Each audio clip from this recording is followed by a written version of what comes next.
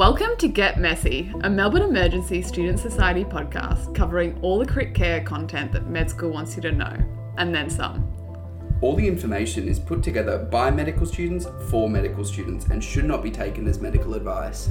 If you guys enjoy this podcast, please make sure to check out our Instagram, Facebook, and website, which can be found in the description.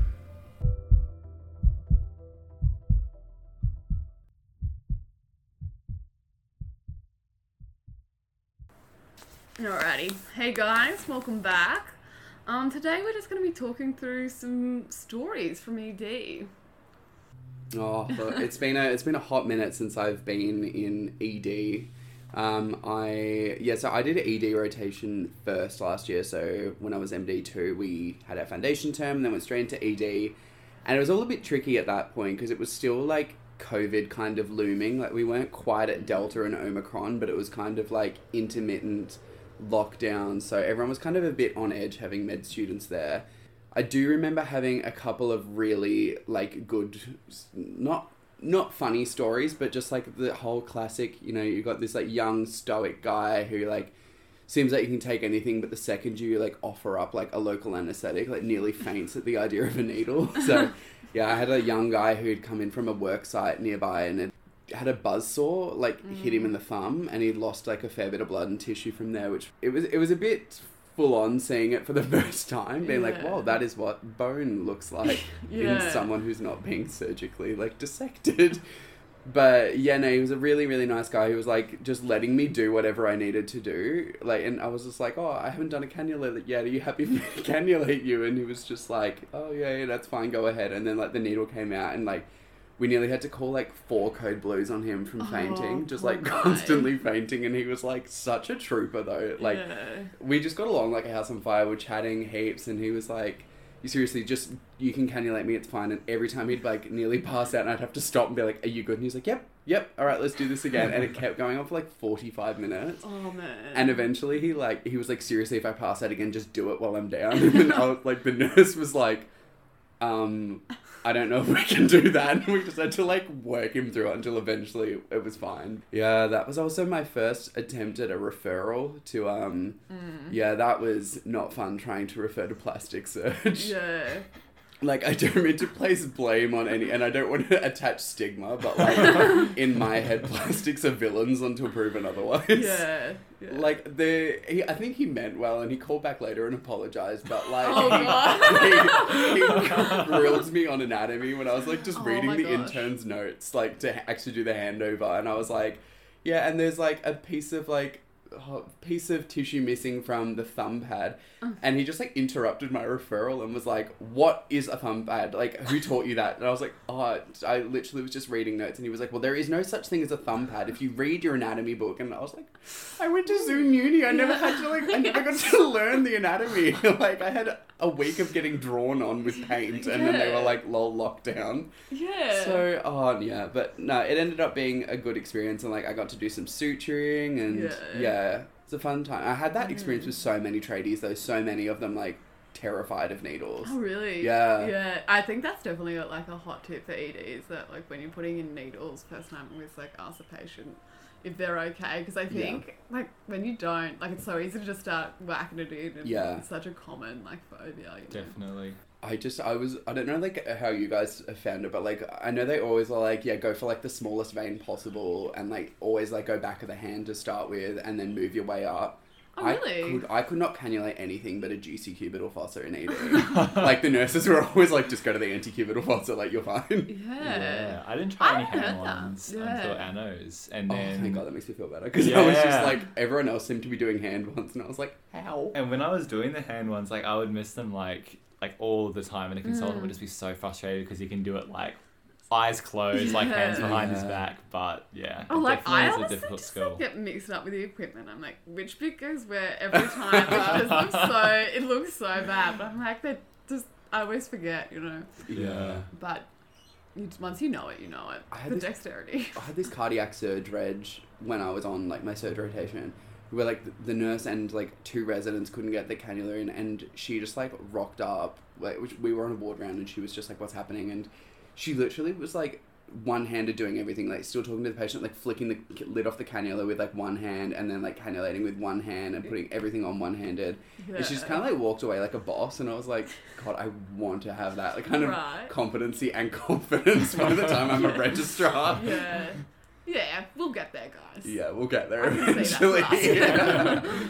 What about you, man? Do you have any good stories from ED? Yeah, so I did ED in Shepparton, which is a country town in Victoria. I think the most country thing in the ED was seeing all the man versus sheep versus cow sort of being pinned up against a fence sort of thing. So that was definitely very country. And the first suturing experience I had was on a young guy who stood up into his tractor and just opened up his scalp. And that was an amazing experience, but his mum was filming me the entire time, like sending all his photos to his brothers. Yeah, it was a very fun but crazy experience. What happened with like the man versus animal ones though? Because I only saw like someone who fell off a horse while they were riding it, and it was like a minor trauma call. But like, what happened with if it was like getting attacked by a sheep? Like, what happened? So there were a few I remember. There were a few people who fell off a horse, and that was like pretty serious. I think. Yeah. It's like horses are pretty tall. Like they are so tall. Yeah. And if they like whack you off it, then you go like flying. Yeah, exactly. Yeah. So they manage them as like a full-on like trauma call sort of thing. It's definitely limited in a lot of ways. Like they don't have a cath lab, or all these other services. Like any sort of like bad head trauma and stuff, they were very limited in what they're able to do, and they'd have to sort of make a decision about, you know, are we going to send them to Melbourne or those sorts of things. So it was interesting in that respect. Yeah, no, it's kind of frustrating. It's like you know that there's a really effective treatment available, and like it's like within the realm of possibility, but just because of geography, you know that it's not accessible, which was a bit weird sometimes. Did it alter your learning at all last year? Because I remember like when I was like going through, you know, like management of like myocardial infarct and stuff, it was always just kind of like, oh yeah, take him to cath lab, and like here is like the pros and cons to, you know, catheterizing and doing the stenting and stuff. I would say I only really saw like a few AMIs in my time in the ED. Yeah. For most of the bread and butter, like most of the management was very, very similar. It was only like really bad trauma or MIs or that kind of ilk that went to the city. And it was sort of discussed. It was like, we would take this person to cath lab, but we're in Shep, so we're not going to do that. It's really interesting in Shep because if someone has a stroke, they don't have neurologists on site because it's like too small a hospital to have like a neurologist there. Well, actually, it's not that small, but they just don't have a neurologist there all the time. So they have like a computer with like a Zoom screen built in, and they just wheel it round to the patient's bed and they Zoom a neurologist, and it's like this like instruct, you know, the doctors there what extra tests they want and sort of ask about the neuro findings. It's actually like pretty interesting. Have you got any stories from ED, Maddie? A tutor last year in Peds told the most cutest story. This little like 4-year-old boy like woke up in the middle of the night, had just gotten these brand new jeans that he loved, and tried them on, and poor thing, his foreskin got cut. He got stuck in the zipper. It was in the middle of the night though, so I had to wake up mum, and poor thing's in so much pain, and God. they didn't know this. So when they were fixing it and they cut the jeans, and poor thing was really upset. Mum, I think, went out and got him another pair the next day. But that is so cute. Like so sad. If only he had a button fly. Yeah, should have gone to the button. Yeah. He never zipped again. So sad. He's never zipped again. It's belt or nothing. So I haven't had much pediatric experience yet. Like my next rotation's peds. Yeah. But I did get to go into resus. Like I spent a lot of time in resus early on because a lot of the stuff that we were seeing on the main floor in ED was like, I don't think we still had... I think SCOVID ED had kind of gone by that stage because we'd come out of... I think this was like early 2021, so things were calming down a bit. And the main floor was kind of like respiratory fever and stuff, so they were like, med students can't be there, go spend some time in resus. One of the times in resus, a kid had broken his arm and they needed to reset it, but they weren't going to propofol in the same way because there was something about like kids with propofol that they need closer monitoring, like almost anesthetic style, so... Instead, they did ketamine infusion for him. Yeah. And he was, like, dead set on going on a holiday to Italy, like, in 2021. Like, really keen for the international borders to open. And so, like, as he was going off to sleep, like, his mum was just trying to calm him down and be like, you're just going to go on, like, a really nice, like, you're going to have a really nice dream and, like, dream of Italy. And like obviously ketamine, like we know what happens when you give people ketamine. You don't go to Italy. You don't go to Italy. No, but like he woke up and was like really groggy, but we were like, how was Italy? And he was like, it was so good, and like started like tearing up, and he was like the garlic bread was so good, and like I'd never seen it. Like he actually got really emotional, and his mum was like, we'll get you garlic bread, and he's like, it's not going to be the garlic bread from Italy, and like was losing his mind at it. Wow. Sweetie. It was yeah, but the actual crazy how clinically effective it was. Like he just kind of was zonked out. Yeah. But I spent a lot of time with anos last year because like anesthetics is kind of like where I want to be, and there's some fun stuff that happens in anesthetics. A lot of what we did last year was very just like rapid sequence induction, intubate, ventilate, and then like wean off ventilation at the end of the surgery. Whereas now dealing with an awake patient who's anaesthetized is really actually, it's so much fun. Yeah. Because it becomes more of like, you know, like the typical, you know, everyone makes fun of anaesthetists being like, oh, I play Sudoku behind the curtain, like not doing any work. But like meanwhile, they're actually doing so much. Yeah. Like, yeah, now watching them be super interactive with the patients and like calming them down because of the spinal and the epidural and stuff, the hypotension makes patients really nauseated, and you're just like seeing the patients like suddenly stop talking and the anaesthetist is just like, do you feel like a vomit? And they're like, and they're just like bit of Dexar and they go a cheeky bomb. Cheeky bomb, yeah. They're so calm, anaesthetists. Like, so calm. I had this story from Shep. Like, were you guys? Do you remember where you were when there was like that little earthquake in Melbourne? Oh my Boy, god. do I. Dude, yeah, because I was in theatre and they were doing the spinal as the earthquake hit. So the needle was in the spine, like, and they were about to do the spinal, and then the earthquake happened, and the anos are just so chill. Like the guy was from New Zealand, like so it was very Classic. he was like, this is nothing Fellow compared to what happens back home. Yeah. But yeah, just in the notes they had to write, reattempted due to earthquake, which is a pretty rare rare event, I think. My friend Morgan was in a C-section and the baby had just come out, and he was like, I think I just met the Messiah. Such a powerful influence. I was like, we've got to watch that kid. Keep an eye on follow-up study. Yeah. I was scrubbed in cath lab when it happened, and you know that like fabled story they say of like med students will like drop in theatre. Like I'd already done a full surgical rotation, and I was like, I scrubbed for literally like 12 hours with cardiac surgery, or like 8 hours pulling on a leg for ortho, and I was like, surely standing here is not gonna make me faint. Like, how is this happening? Because I felt like the whole room was spinning, and then stuff started falling off the shelf, and I was like, wait, what? And the nurses are like, is the room shaking? And I was like, oh, it's not me. But I started like stepping away to be like, you know how they always like sit on the floor. Yeah, they're like, don't. Yeah, I was like, oh god, I have to get down on the floor.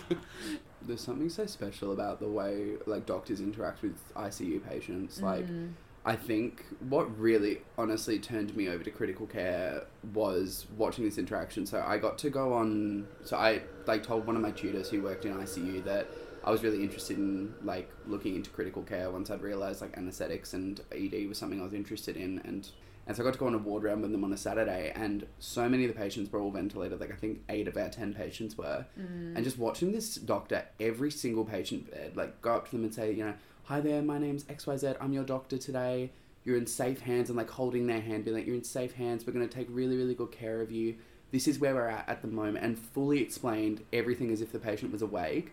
And then was like, the time at the moment's about 9:30 in the morning. Our visiting hours are going to be this, so that your family will come around and see you around here. And they'll be like, your nurse today is XYZ. And like the nurse at the end of the bed would say like, hello, and like kind of get involved in the interaction. And I was like, it's just so beautiful because like, we don't know what people perceive when they're asleep.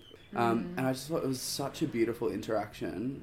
That's fascinating, yeah. Right. It's like, even if the patient doesn't register, it sort of makes everyone else respect the patient more by seeing them as someone who is sort of in there. Yeah. And 1 out of 100 patients will register it, and it will just be like the most calming experience for them as well. Absolutely. That's really cool.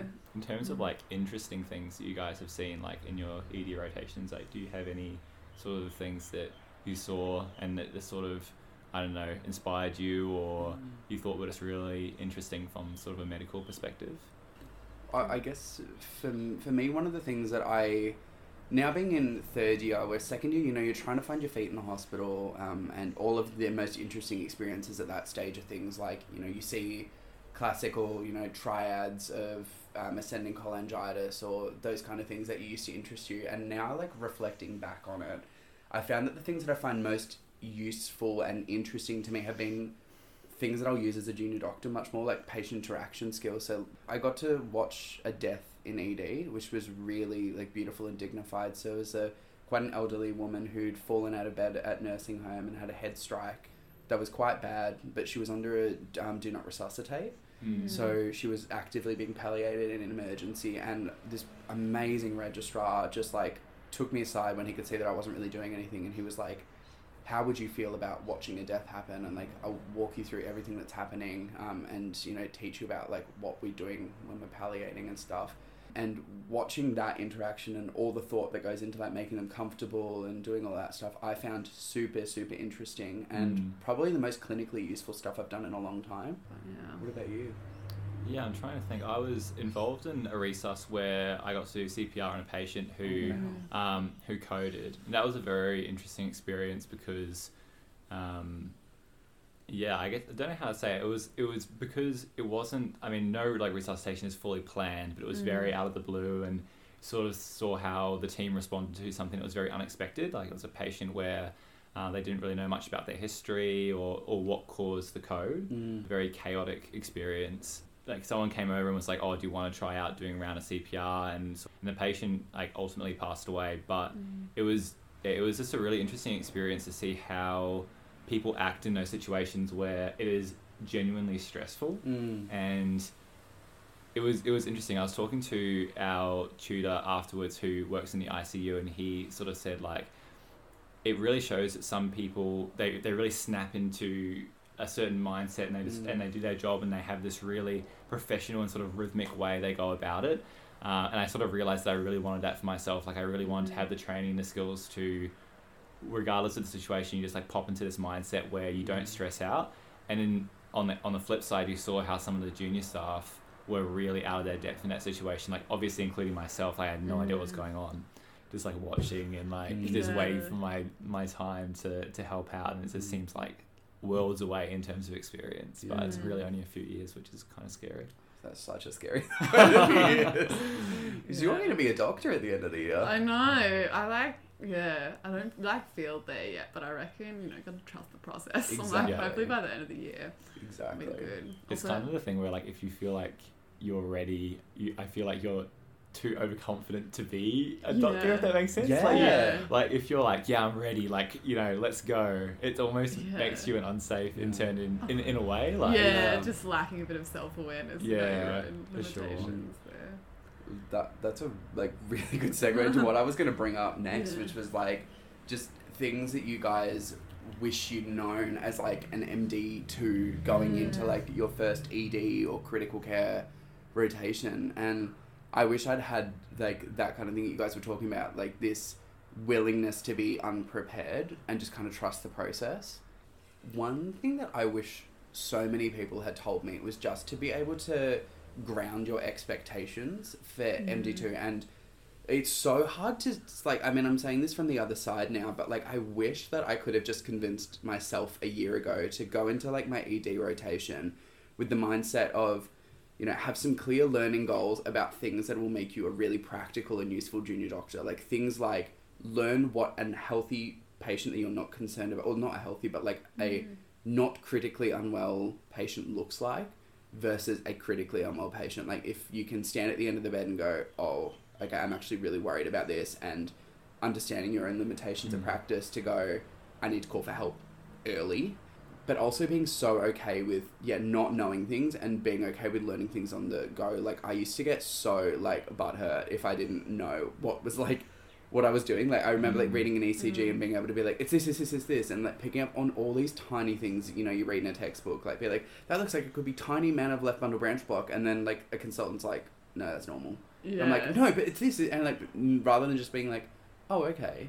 Whereas, like, now I'm on my women's rotation, I'm like, why would I know how to interpret a CTG without being taught? Why would I know what this looks like? And I've become so much more comfortable with that. And because I would have got so much more out of my ED rotation had I just been like, let me learn what this looks like, and let me, learn you know, those kind of things on the go and be more comfortable with learning on the go rather than using every time I was in placement as an opportunity to consolidate my like learning. It's a weird balance you have to strike in the sense that in a lot of other areas of life, I feel like if you're really wanting to excel in something, you can just sort of go in all guns blazing and that will help you 9 times out of 10. But in medicine, it's really not like that. Like if you go in and you're like a huge gunner, it actually gets in the way of your learning, because it's like you want to be there like in a clinical environment as much as possible, obviously, and just like soaking everything up. And you have to have quite a lot of confidence, I feel, to approach people and ask like, look, can I see this patient? Can I assess this patient? But also you have to be curious and modest and a wallflower sometimes, and just like knowing when to do one thing and when to do the other, I find was a learning process. And like sometimes I'd go and I feel very like timid and not want to go up to people. Sometimes I would like maybe interrupt someone a bit too much and then feel like I went the other way. So I feel like just trying to be confident and have those experiences, but you know, when it matters, also acknowledging that you really don't know anything. The way you have to think in a clinical environment is so different to the academic medicine that I was used to up until that point. And just like, definitely. Because I feel like when you learn stuff in MD1, you learn lists and like types of presentations, but the prioritization of things is just so not emphasized. Something that could be good to share, I think, is, and something I just didn't know, is that like, what did you guys do when you showed up to placement and you like walked into the ED? Like, what were the steps you went to like start talking to someone or seeing a patient? Because I found that the most awkward or stressful time when you walk into the ED, everything's crazy around you, and you're like, all right, how do I learn something? And I found that a bit tricky. Like, what did you guys do, or what do you do at the moment? Well, yeah, so like when I find myself kind of just standing there, I just sort of say, does anyone have anything that they need done?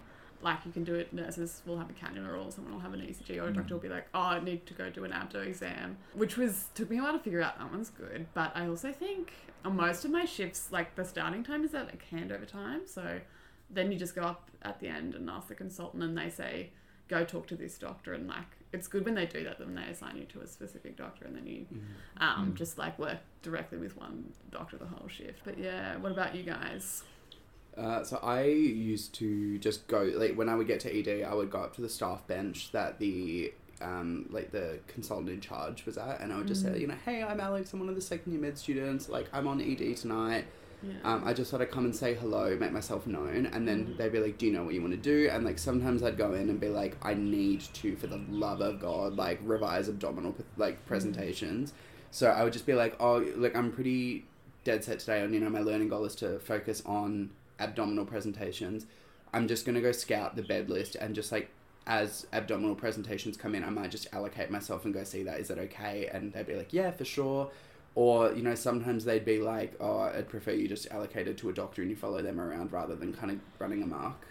But that was kind of how I approached that. But then by the end of it, my thing was like, find the most junior doctor and be like, you're mine. And like latch onto them for the rest of the shift. I was so privileged that like, for some reason, all of my rotations last year lined up when the doctors would rotate. So my ED rotation would finish when, like, I moved on. Follow you around. Yeah, and they would move on as well. And I ended up following the same intern for the last 2 rotations. Like, she was on ED, then she was on my surge team, then she was on my medical team. Nice. And so it was just so good. Just being able to be like, you're the most junior, you remember what it's like to be a medical student still, like you're not so far detached. Throw you like overly complicated niche things that consultants do. Fully. Exactly. And also some of those circumstances, like where I'd be like interpreting that ECG and be like, it's a little bit of a left bundle, and she'd be like, what does that look like again? Like, which was just really reassuring to be like, okay, I'm really stretching myself so far beyond where I need to be. And that was just really good grounding experience, I thought. Yeah, I find it definitely comforting working with the interns, because you're like, oh no, I can't do that yet, but I will be able to do that soon. Exactly. Like, you see that they're like slightly more competent, and it's like, I can see myself getting to that point. Yeah, that's it. It's definitely about baby steps. Well, what about you? How did you go about ED? Yeah, mine was, I feel like, more chaotic, which is maybe why I want to hear like your guys' like take on it. But yeah, like I would go in, and yeah, like sometimes I'd introduce myself if like people were like not taking calls or anything like that. Otherwise, like I'd go look at the patient list and like sort of grab like a few ideas of like who I would want to see, and then I'd go up to a doctor and be like, hey, look, like I'm Ben, one of the second year medical students. I had a look at the board and these are the patients that I'm interested in. Like, do you mind if I go assess them and present my findings? And that's sort of how I would do it.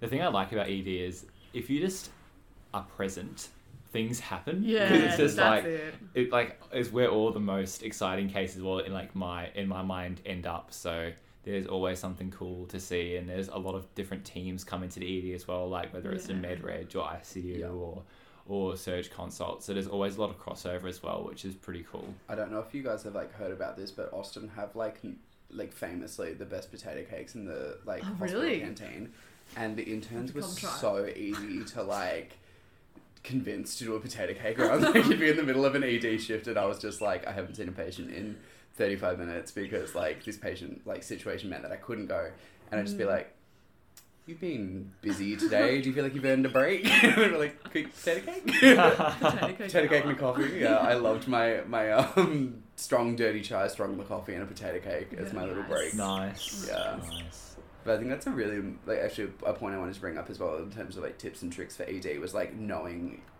the value of your time when you're in ED. Like if it's just one of those days where you are getting nothing from anyone, just being like, I might actually, you know, maybe I'll look at a couple patients' things and just be like, oh, you know, this patient has, you know, status epilepticus. What is that?